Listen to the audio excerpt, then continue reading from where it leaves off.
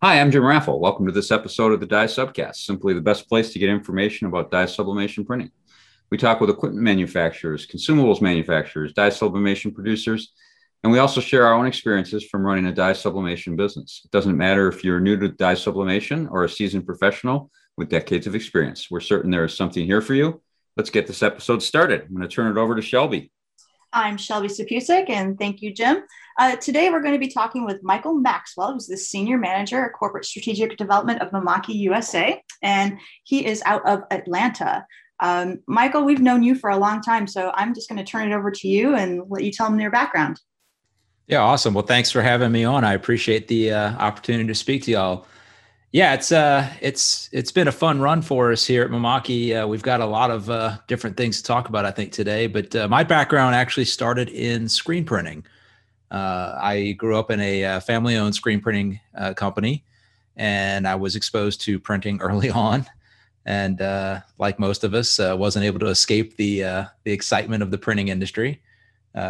Transferred over to the signage and graphics side, worked for a distributor of Mamaki products for quite some time, and then transitioned over to the Mamaki family. It's been 10 years now. It'll be 10 years in July, actually, that I've been with Mamaki. So it's been a fun run. Over the past 10 years, I have run a region as a sales manager.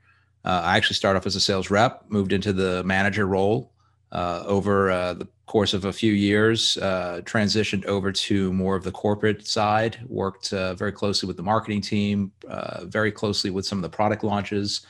And then in the most recent years have moved into a more strategic role, hence the name of the the department, to be kind of a conduit between all of our sales regions, the marketing team, our operations team, and kind of work with our customer base and see what we can do to make sure that the products are, giving the customers exactly what they're looking for and are well received in the market. So that's a little bit of a background on my end. That's great. Yeah. Um, so I guess our first question is, how long has Momaki been in the dye sublimation business? We've been in the dye sublimation business for a long time. So we were actually the world's first piezoelectric textile inkjet printer back in 1998, and we transitioned over into dye sub shortly after that. We had a product, the JV4, that was one of our first dye sublimation, widely accepted dye sublimation platforms. So we've been in the dye sublimation space for well over 20 years. And as a very well versed company in textile printing in general, we've been in that space for quite some time as well. So the idea behind dye sublimation has been very static in terms of the concept of how it works, but as far as the technology, it's come a long way in the past 20 plus years, and we're really excited about the lineup that we have on our end. So dye sublimation is one of the things that's been a really a staple item for us for a long time. Just out of curiosity, back in 1998, what kind of products were you doing in Dysub? Do you know? Yeah, so everything has been piezoelectric for us. There were some other products that were at the time, I believe, thermal transfer. There was some solvent dye sub inks that were available at the time. We are really trying to create an expert platform with an easy to access price point and features. We try to make things as easy as possible. So back in the day, the printers weren't much more elegant than a traditional desktop printer. They just were wider and supported rolls of paper instead of sheeted goods. But now that we are into 2021, the technology has grown so much. It's advanced a lot. So the concept of getting the ink out of a print head and onto a surface like your transfer paper has not changed much in that time, but the technology behind how that drop comes out and everything has significantly changed. So back then, you were larger drops, your DPI was much lower, your speeds were at the time they were great, but compared to today's machines, they were very slow. So back then it was just kind of a learning curve, but that combined with all the other stuff that we do on all the other areas of our business, has helped really expand the dye sublimation space a lot. Yeah, I can imagine. Even in the short time that I've been in this industry, the technology just astounds me how it changes from year to year. Yeah, I think the most complementary thing that's changed over the years that's gotten a lot better is the transfer paper. There are a couple of very well-known brands out there. We work with all of them, but the compatibility of the ink chemistry and the transfer paper is a critical piece. And I think a lot of people, at least early on, struggled with that. We still have customers that don't quite understand that sometimes the less expensive paper is just fine, but sometimes you need to go to a more expensive paper because maybe the coating might have a particular way of being put down through the manufacturing process. It might be chemically compatible with the ink.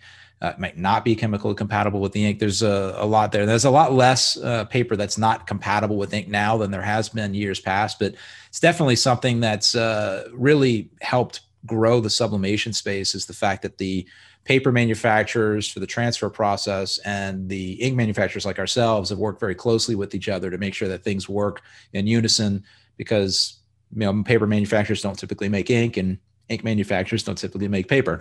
So it's really important to find combinations of products and companies that work well with other industry peers, so that the process is easy and the customer has the experience they're looking for. It's interesting. Paper and the quality of transfer paper has come up. I think this is 3 episodes, not in a row, but 3 of the last 4 or 5 where paper has come up as a kind of significant topic. So I think I even called it a trend in the last episode. So it is interesting. We had CEO of Beaver Paper on a few episodes ago, and I learned a lot about paper. I thought I knew a fair amount about dye sublimation paper, and I realized how little I actually knew. So, and I guess he used to work with you guys. So. We know him very well, yeah. And just as complicated as it is to make a good, inexpensive ink, it's equally, if not more complicated, to make a good, inexpensive paper. And then you have to worry about the coating that goes on it that's going to receive the ink. So there's a couple of extra steps on the paper manufacturing side that's very critical. And we've seen it time and time again where a customer will buy one of our machines and we know what to expect with the equipment, and they'll buy some paper that they found, and I'm not here to knock any brands or anything like that. So certainly don't take it that way, but there are some cheaper papers that are on the market that you can buy off the internet or overseas if you want to buy, a container load, and they just don't perform like a product that's gone through a good manufacturing process and that's made by a well-known brand. So the paper is a very critical piece. And if you take our printer and you put a cheap paper in there and the performance isn't well, you take the exact same printer without making any mechanical adjustments, nothing, and put a decent paper in there, all of a sudden your print quality is improved, your transferability is improved. There's a lot of things there that the paper takes care of that I think that most people overlook. Excellent. Well, I'm going to turn this next question over to Shelby, because I know you've got, I keep track of you guys on Instagram, and I know some of your team, and I know that they create some really cool design pieces that then get shared on Instagram, both your company account and their personal accounts. So Shelby's got the design background, so I'm going to let her ask this question. Well, we just wanted to know if you could explain to our listeners the different applications your printers are typically used for, basically. What kinds of different products?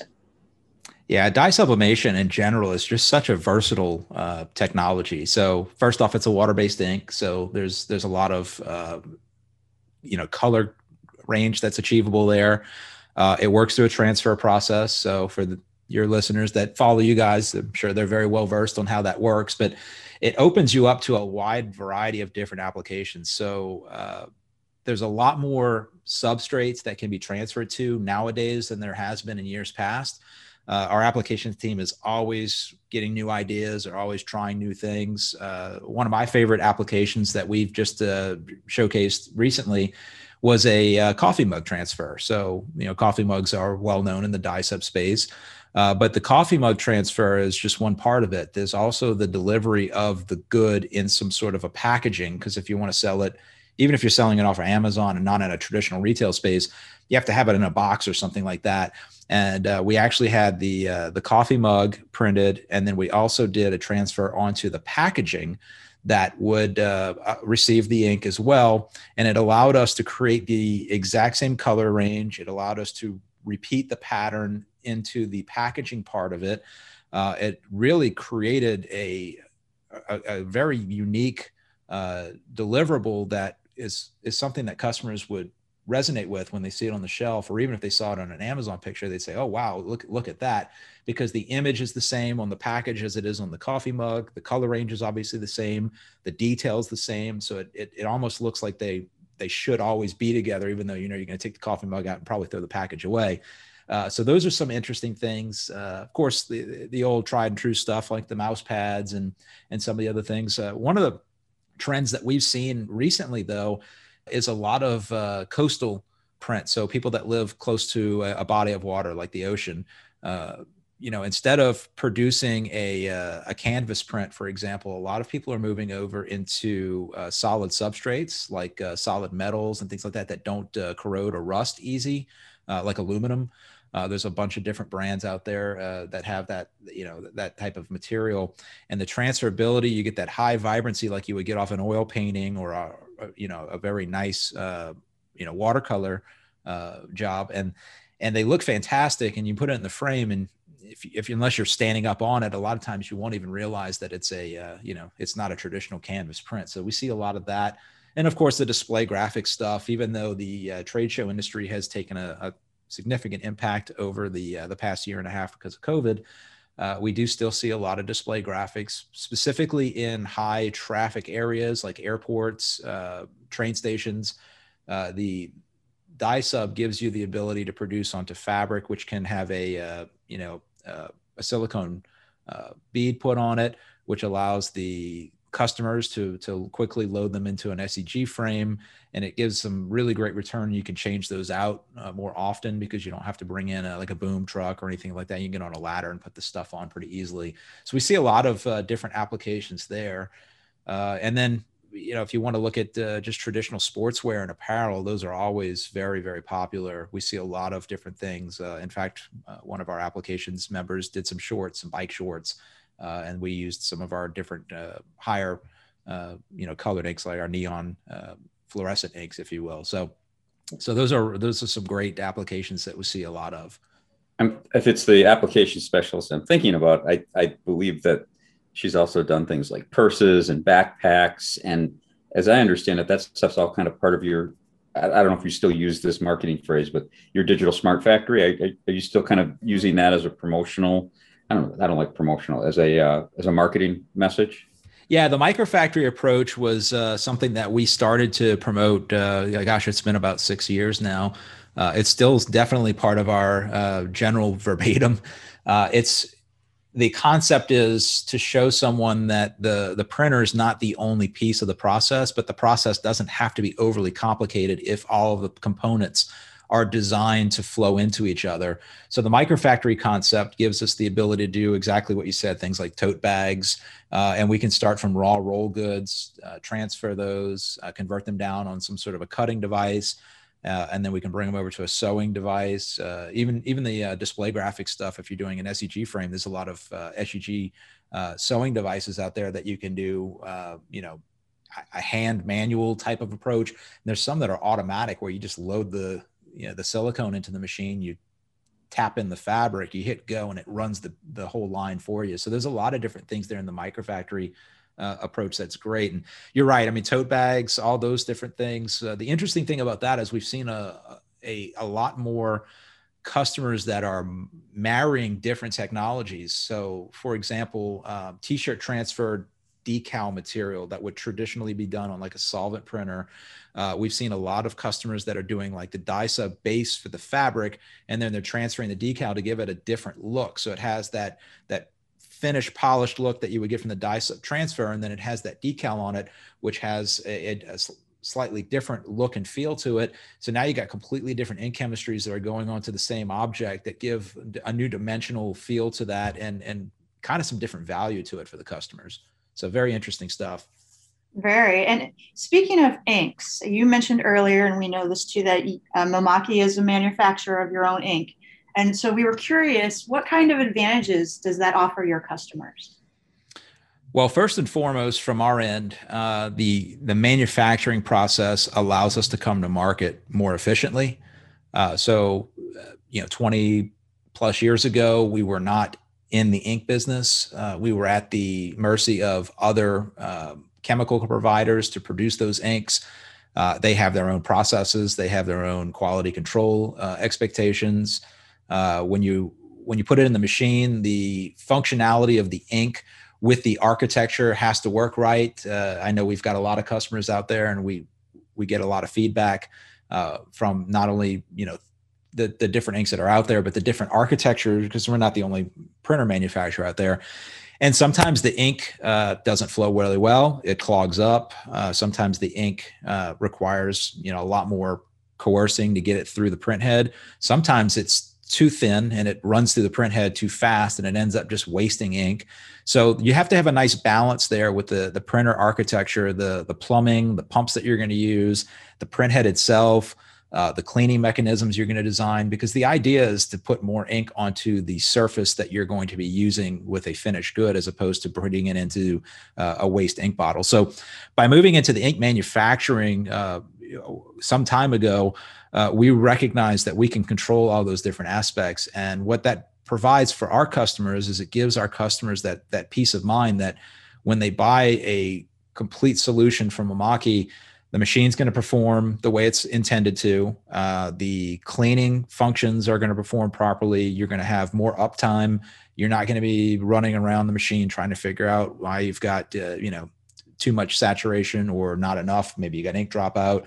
So it gives us the ability to do that. Plus, it gives us a lot of tighter control over the ability of us to create a drop, and that's something that I think a lot of people don't really recognize how much engineering goes behind getting a drop of liquid to fall onto a material in a very symmetrical shape, because dot gain is all about the symmetry of that drop that comes out. And when you're dealing with a variable dot architecture like all of our products are, you have 3 different drop sizes you can produce, and you're doing that in fractions of a second, milliseconds. And your print head gap is typically pretty thin as well. So DieSub's a little higher just because the way that the technology works, but you're usually running a print head gap somewhere between 3 millimeters and 5 millimeters on the high end. And that's not a lot of space. So to get that drop to come out of the print head exactly when you need it to come out, so that it lands exactly where you need it on the material, and then it has to be able to drop. It has to be able to spread properly so that it doesn't end up becoming like a eye drop shape or some sort of weird shape, so that your images come out more crisp. There's all these different things that come into play. So by manufacturing the ink on our end, we have tighter control over all those processes. So when we design a new product, our time to market shrunk down from 5 to 7 years back in the 90s to about 1.5 to 3 years for a new product. So we can quickly test everything, design the product. We know the chemistry is going to work really well, and we can also make adjustments on the fly to the chemistry. So if you look at our portfolio of ink, we've got a large portfolio of ink, and each one of the inks is specifically designed to work with a particular architecture. So they're matched components. And the great thing about that is that when you're buying the machine, you're going to get the same color range, whether you're buying the low end product or the high end product from our portfolio. But you also know that when you run that machine, it's going to run consistently, and your guesswork's going to be taken out. And it doesn't matter how quickly we come to market with it. We can make those adjustments even after the product's been designed. And sometimes that happens. Sometimes you need to make adjustments because different countries have different environmental characteristics, maybe higher humidity, lower humidity, and those all play a role in it as well. But that gives us a lot more control over that whole process and make sure that our customers are happy. That's an excellent explanation. Thank you. Because I don't think many people who deal with printers, who just are operators of them for their own business or whatever, actually understand how many variables go into an ink system. You were talking about the print head height, then there's also the speed of the media feed, and then, as you were saying, how the ink itself reacts to humidity. There's just so many factors. And I can see how being an ink manufacturer that for your own equipment would get rid of some of those troublesome variables. Yeah, we get that question a lot. Some of our products have similar print engines in them. Some of them have completely different print engines in them. And the reason being is because it's based on the expectation, right? So some of our machines, the customer knows that they're going to produce mouse pads and coffee mugs, and they're only going to run it so many hours a day. But then when we move into the mid and the high range production environments, you got to be able to move that ink out of that print head very quickly. And we can make the printer move fast. Moving steel left and right and moving material through is not really a difficult process. Moving it through consistently and accurately is difficult, making sure that you have those consistencies. But the thing that I think most people don't realize is that when you're dealing with a printer nowadays, the drop sizes used to be somewhere in the 30 picoliter range, which is very small, but now we're down to 4 picoliters. That's smaller than the circumference of a human hair. And right. you've got to get that drop in a very precise location, and you're putting hundreds of drops, sometimes thousands within a square inch, that all have to land precisely where they need to be so that color represents correctly, the image represents correctly. There's a lot of moving variables there. And you're right, environmental and variables tend to be some of the things that are the most complicated, because somebody might have their printer near a roll-up door, and the temperature changes throughout the day and the humidity level changes throughout the day. It's water-based ink. So it could dry out a little bit, or it could get too wet. The paper reacts differently in those environments, right? The ability of that ink to stick to the paper, the transferability, there's all these different things that come into play. But a closed system like ours, where we're controlling most of the variables on the upfront side, that minimizes the amount of things you have to think about on the back end side. It doesn't get rid of them all, but it certainly makes things a lot easier. It's funny that you mentioned the roll-up door scenario. We do color management, of course, and we did run into a situation like that with a client. We were there for a week, and halfway through the week, we're profiling 4 or 5 machines, and then all of a sudden they get this huge UV flatbed delivered. So they open up this great big warehouse door where they keep their printing equipment, and guess what happened to our profiling? Right. The environment just went haywire, and it was almost like we had to start over from scratch. Yeah, and that's another thing I think people don't recognize is also very critical. So a lot of people, there's a lot of different inks out there, and again, I'm not here to knock any particular company for their efforts. From our perspective, though, a sealed system in a lot of cases is a better way, especially with the smaller machines that aren't going to be run as often. There are things that can happen in the ink. It is water-based. Sometimes they can grow microbes in them. You can get clogging in the lines because you get some sort of even ink can get sick and get a bacteria or mold or fungus or anything like that. So there's different things you consider there. So when we design a machine, we think about those pieces as well. If the system's going to be a pour in ink system, like a large system that's going to require customers to pour the ink out of an ink bottle into a reservoir, we usually have filtration built into the machine that helps filter it. And all of those things also have to be exactly tuned to the ink, because if your microns that you're allowing to flow through the filters, for example, exceed or don't work very well with the chemistry of the ink, the viscosity or whatever, you might pull pigment out. You could prevent the printer from performing well. You could create your own clogging issues. You could also cause it to backfill, and there's a lot of different things that can go wrong. So it's a little bit nerdy on my end. I spent a lot of time with these devices, but the ink is a really, really critical piece, and it's something that I think customers kind of take for granted. Well, I appreciate you sharing that. I don't think we've dove into the ink system quite as deep before in the podcast, so I like what you had to say there. I'm going to switch topics a little bit because, Michael, we have something in common in our backgrounds, and that is that we each have a design background. And when it comes to the design aspect of dye sub, I was curious about your recommendations, because you probably know that we pivoted a little bit. I hate that word, but got to use it sometimes.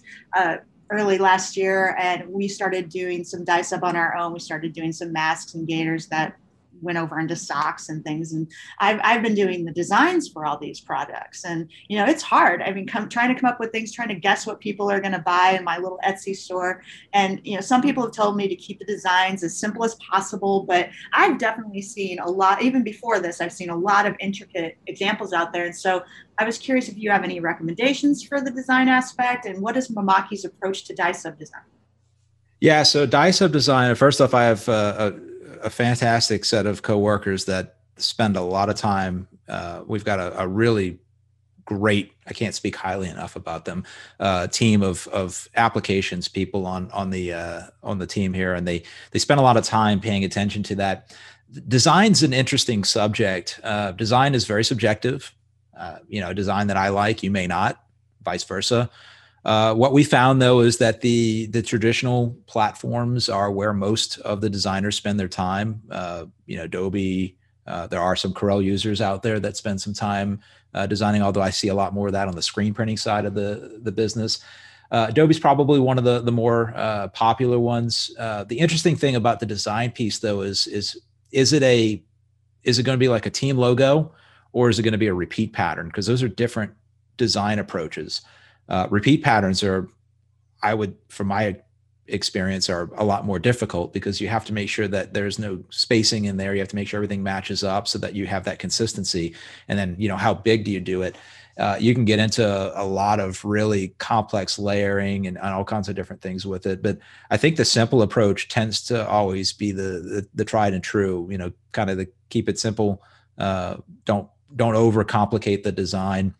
Vector graphics definitely are the go-to from what I see. There aren't as many flattened images or traditional photography that we see on the dye sub side, with the exception of some of the display graphic stuff that I mentioned earlier, or the aluminum. But most of it's vectored artwork. Vectored artworks become very accessible.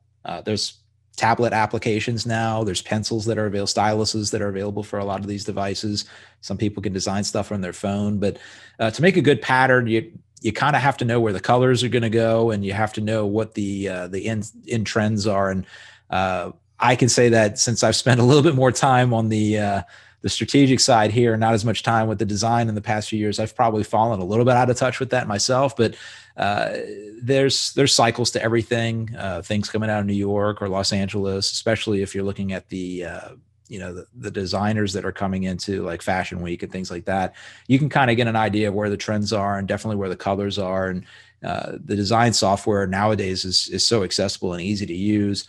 You can get lost in the sea of functions. So I guess my recommendation is, you know, definitely pay attention to what the designers are doing, in the real high profile designers, I should say, are doing, and then pay attention to the colors that are kind of trending.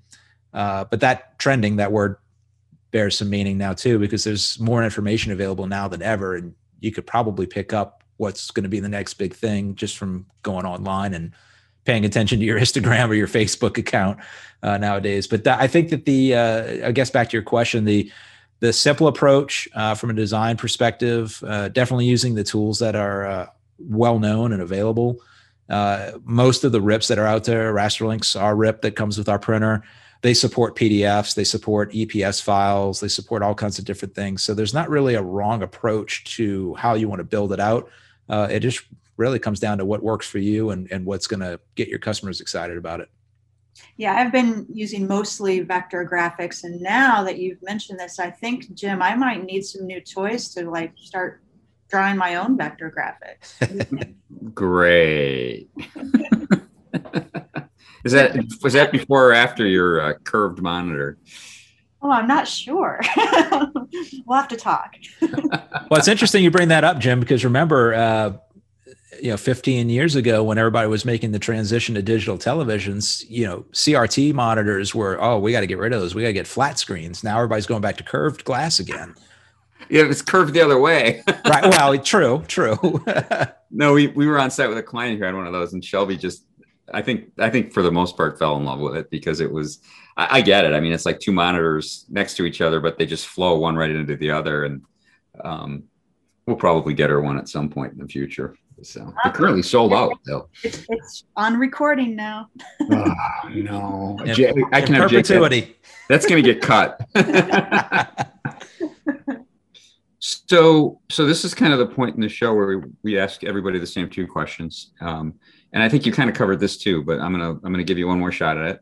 What interesting trends do you see in dye sublimation? And actually, you could even say, because you've got a little bit of experience with inkjet printers there, you can cross over from dye sub if you see something you think our listeners should hear about. I think the biggest trend, and I'll stick to the textile world, because there's so many different things we can talk about on solvent, UV curable, and even 3D. But on the textile side, I think the most important thing is that dye sublimation, while it is probably the most popular textile producing workflow, there's a lot of different fabrics out there, and polyester goods are very versatile. They've certainly come a long way in my lifetime, and people are very, satisfied with the look and feel of polyester goods. But the ability to print on different fabrics, whether the natural, synthetic, all these different things, those are the things that we see a trend on. So shameless plug, we have a product that supports 2 different ink sets, and we did that on purpose. So our TX300P 1800 Mark II, I know that's a mouthful. That machine allows you to load up a dye sub workflow, and it also allows you to load up a different ink set that's not dye sub. So like a textile pigment or a reactive dye. And the reason we did that is because if you're a designer, if you're not a traditional display graphics house or, just a traditional sign shop, a designer that wants to get into creating a new catalog of clothing, for example, they don't want to be locked down to the one ink technology. And most of them don't have enough capital when they're starting out to buy 2 different printers. So by combining the best of both worlds, they can get all their dye sublimation work out. They can also do all the small stuff that they want to do. And they can also choose, if they decide that they want to do like a cotton fabric or something like that, to do like a textile pigment load in the machine. And we've seen that as a very big trend, because now you've got the best of both worlds in the textile arena. And that's something that we haven't really had a lot of exposure to over the years. You either chose a printer for dye sub or you chose a printer for any of those other technologies. By being able to put them in, it's opened up a whole new world of design for fabric designers. And we've seen a lot more in the US as a result. So do you have to completely flush out one ink set before you put the other one in? No, you load them in parallel. Oh, so it has multiple heads, or do they share print heads? So you can configure the machine with one ink set and take advantage of multiple print heads, but the way it's designed is the machine can literally be split in half through the firmware. So if you on our machines, you will always have 8 different places to load ink. 4 of them would be dye sub, and 4 of them would be the other ink. And when you're running the software, you just tell it which ink set to act, which print head and channels to activate, and you're using it. Now, the benefit to that is you get a lot of different versatility. It does change the architectural speed. So, also take that into consideration. I don't want to say that, you're going to not be able to produce your jobs, but definitely want to do your homework before you look into it. But the benefit there from the dye sub and the traditional side is that, it gives you that best of both worlds. The other thing, it's interesting. Yeah, the other thing it allows you to do, which is something that you guys have probably seen, is the trend of direct-to-fabric sublimation printing, like flags and stuff like that. Yeah. This machine allows you to load a transfer. So transfer and direct-to-fabric ink are almost chemically compatible, but they're different because there's different washability. There's different things that happen. Especially when you're doing the pigment load, because when you're doing a direct to fabric, you have to be able to saturate as much as you can so that you get the color on both sides. So this machine will also allow you to load both transfer and direct dye sub ink simultaneously. And it has a platen on it that allows you to put your paper through and hold the paper down. And you can pull that platen out so that you can do your blow through on your fabric as well. So if you're a shop that just wants to do dye sub and you want to be able to do transfer paper and direct to fabric, this machine will support that as well. Cool. And what's your favorite color and why? That's our last question. What's my favorite color? My favorite color, this is going to sound terrible. My favorite color since I was as far back as I remember has always been red. So okay. No correlation to the fact that Mamaki's color is red as well. It's just, yeah. Okay. I get it. I'm wondering. Yeah. It's just, that's always been my favorite color. I think red, it just has a lot of life in it. I think it's something that's it's a beautiful color. It means a lot of different things. It's got a lot of great potential, and it's found on all kinds of different stuff, from company logos like Mamaki to, sports cars. And it's just something that's always resonated with me. And now it's your turn to ask us just about anything. Yeah. So I think that the biggest question I would have from my end, in terms of really the pandemic, you guys have spent a lot of time supporting customers, building profiles. What's the biggest thing that you all have seen trending since the whole pandemic began? Because I know that you spend a lot of time with customers, getting them and their workflows kind of dialed in. What are you guys seeing out there? Wow. Well, that's been different through different phases of the pandemic. I think Shelby and I stayed out, and a lot of people know this story, so I'll do the condensed version. We stayed out longer than most people. I think it was March 17th or 18th that we left our last client, quote unquote pre-pandemic, even though we were in the pandemic. And then we really didn't get back on site with any clients till June. And by the time that happened, I would say, I might be wrong, Shelby, but I think a lot of our clients last summer and fall were definitely very focused on floor graphics and signage, which is probably no shock to you.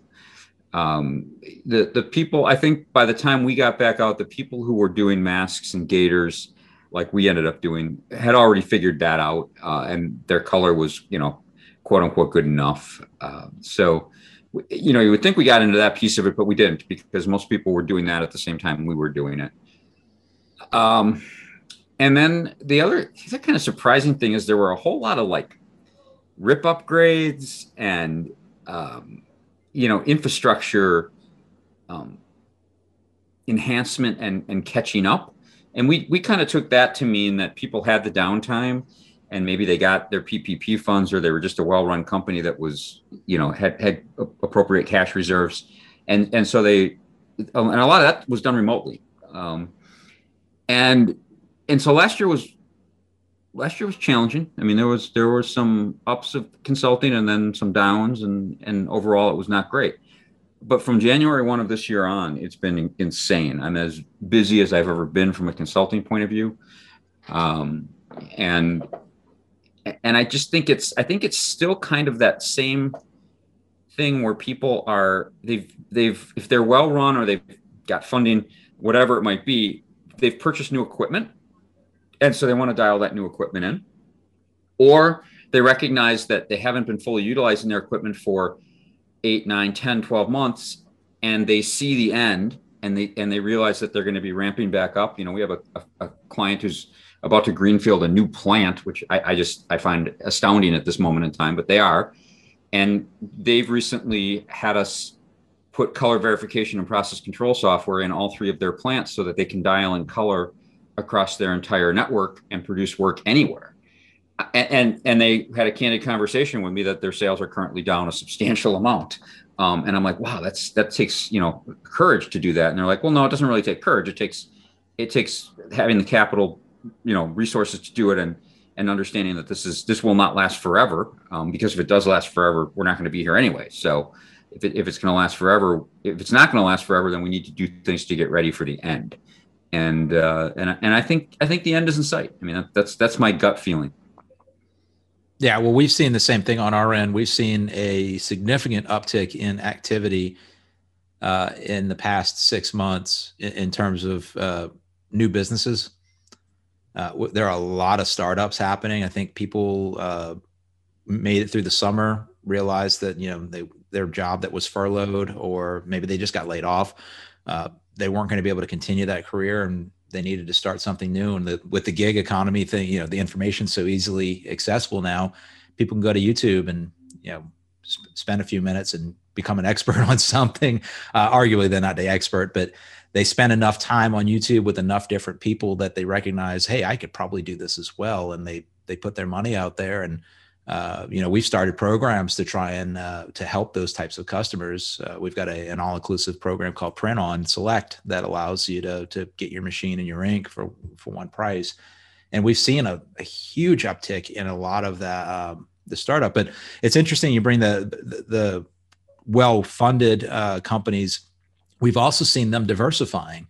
And yes, to your point, investing in different things that they thought, we'll do that next year. They kept saying next year, next year, next year. Well, somehow last year became next year for a lot of them. And they bought that equipment and decided to try that new venture, even if it didn't really have a customer base yet, which was kind of interesting to see. So yeah, we're seeing a lot of the same thing on our side as well.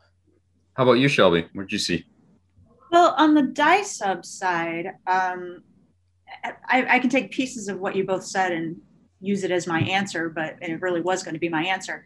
On the DieSub side, I think a lot of people were looking for, little side businesses, when they were furloughed or so on and so forth. And, these little crafty hobbyists, DieSub businesses, started springing up all over the place. And, you can get a decent, little printer and a decent little heat press and, find a vendor for ink and find a vendor for paper and, really throw a few $1,000s at it and you can start up something, and I think I saw a lot of that going on. I also saw, in my opinion, more online customization going on when it came to DieSub. And I think, let's face it, I don't remember the statistics for the story or anything, but they're talking about how internet usage obviously skyrocketed, over the last year. Well, gee, I wonder why. Everybody has nothing else to do. So we're all, just combing the web. And, so a lot of people wanted to be able to customize their own DieSub products. Maybe they didn't want to make them themselves, but people were really looking for those web to print solutions. And then on the organizational side, yes, the surprising thing to me, why were we so busy? Well, all these people who were holding out on, like you said, Michael, buying that new piece of equipment for whatever reason, all of a sudden had the time to buy it, bring it in, learn it, get it up to speed. And then all of a sudden, hey, my team doesn't have a whole lot of production to do. Let's bring in Jim and Shelby and have them train them how to do color management on the machines. And so I'm seeing more, just because I think people had more time. It wasn't just Jim and I going into these facilities and doing the work and waving goodbye out the door and, we got your printer set up, see you later. It was teams of people around us for 2-3 days asking us questions. And why are you doing it this way? What's your process? Tell us your strategy here, So I just felt like people were more interested in learning the process over the last year because maybe they had more time to do so. Maybe they decided to go ahead and, invest in these new pieces of equipment and technology. And that surprised me, but happily surprised me. Yeah, I couldn't agree more. We quickly shifted all of our communication. We went from trade shows and in-person events because buying a wide format printer it's an intimate process. Usually, you want to come in. It's almost like buying a car. You want to come in, you want to test drive it. You want to make sure it's going to do what it's supposed to do. You don't want to just take the sticker's word for it, that it's got all these great features. And we quickly shifted to virtual. But when we started doing all of our, video production and everything else, our viewership on all these different platforms, whether it's YouTube or Facebook or whatever, started to skyrocket as well. And our customers were hungry for that information. Like, don't just show us what it can do, show us how you did that. And that's one of the things the applications team on our end has been spending a lot of time, is to develop these applications and then walk them through in a very condensed format, walk them through the quick process to get the customer enough information they can go, okay, yeah, I can do that. And I agree. I think it's one of the things that's been really beneficial for us because of the internet. We could argue the internet's also created some challenges for us, but it's definitely allowed us to do that. And the customers that had idle time on their hands all of a sudden were more interested in the process than they were before, and that's been great to see. Indeed. Yep.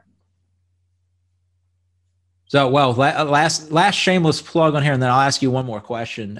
You mentioned the startups, the web to print process. Yes. Etsy, Shopify, excuse me, not Spotify, Shopify. We see a lot of these pop-up websites, and they're great. But a lot of those people are running that as a second career. Maybe they're running it out of their garage. Accessibility, you mentioned that as well, is very important. So one of the things that we pride ourselves on is having accessibility for customers, no matter where you are in your journey.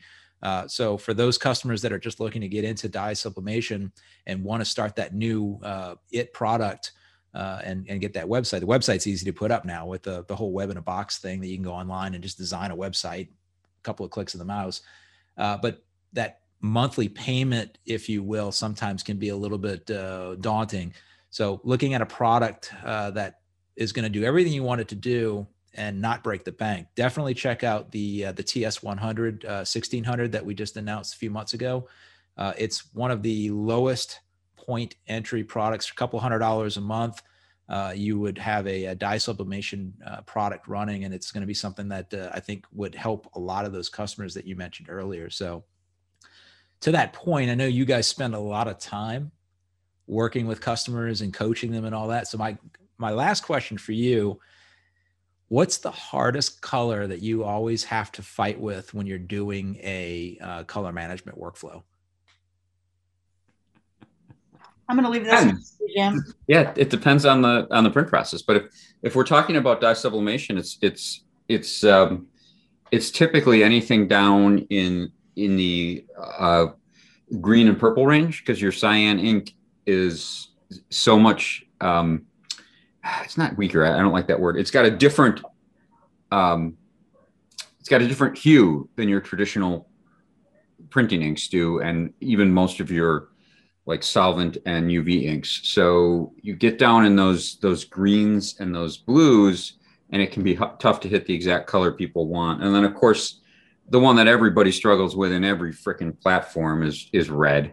I mean, but red is typically a function of building the profile, let's just say less than perfect, because every printer should be able to at least achieve some degree of a nice rich red. And so that to me usually just means they're using a canned profile on a substrate it wasn't designed for, and things like that. But I mean, it's just spot colors in general, Michael. I mean, I could tell you every single color under the sun that I've struggled with at one point or another with a client.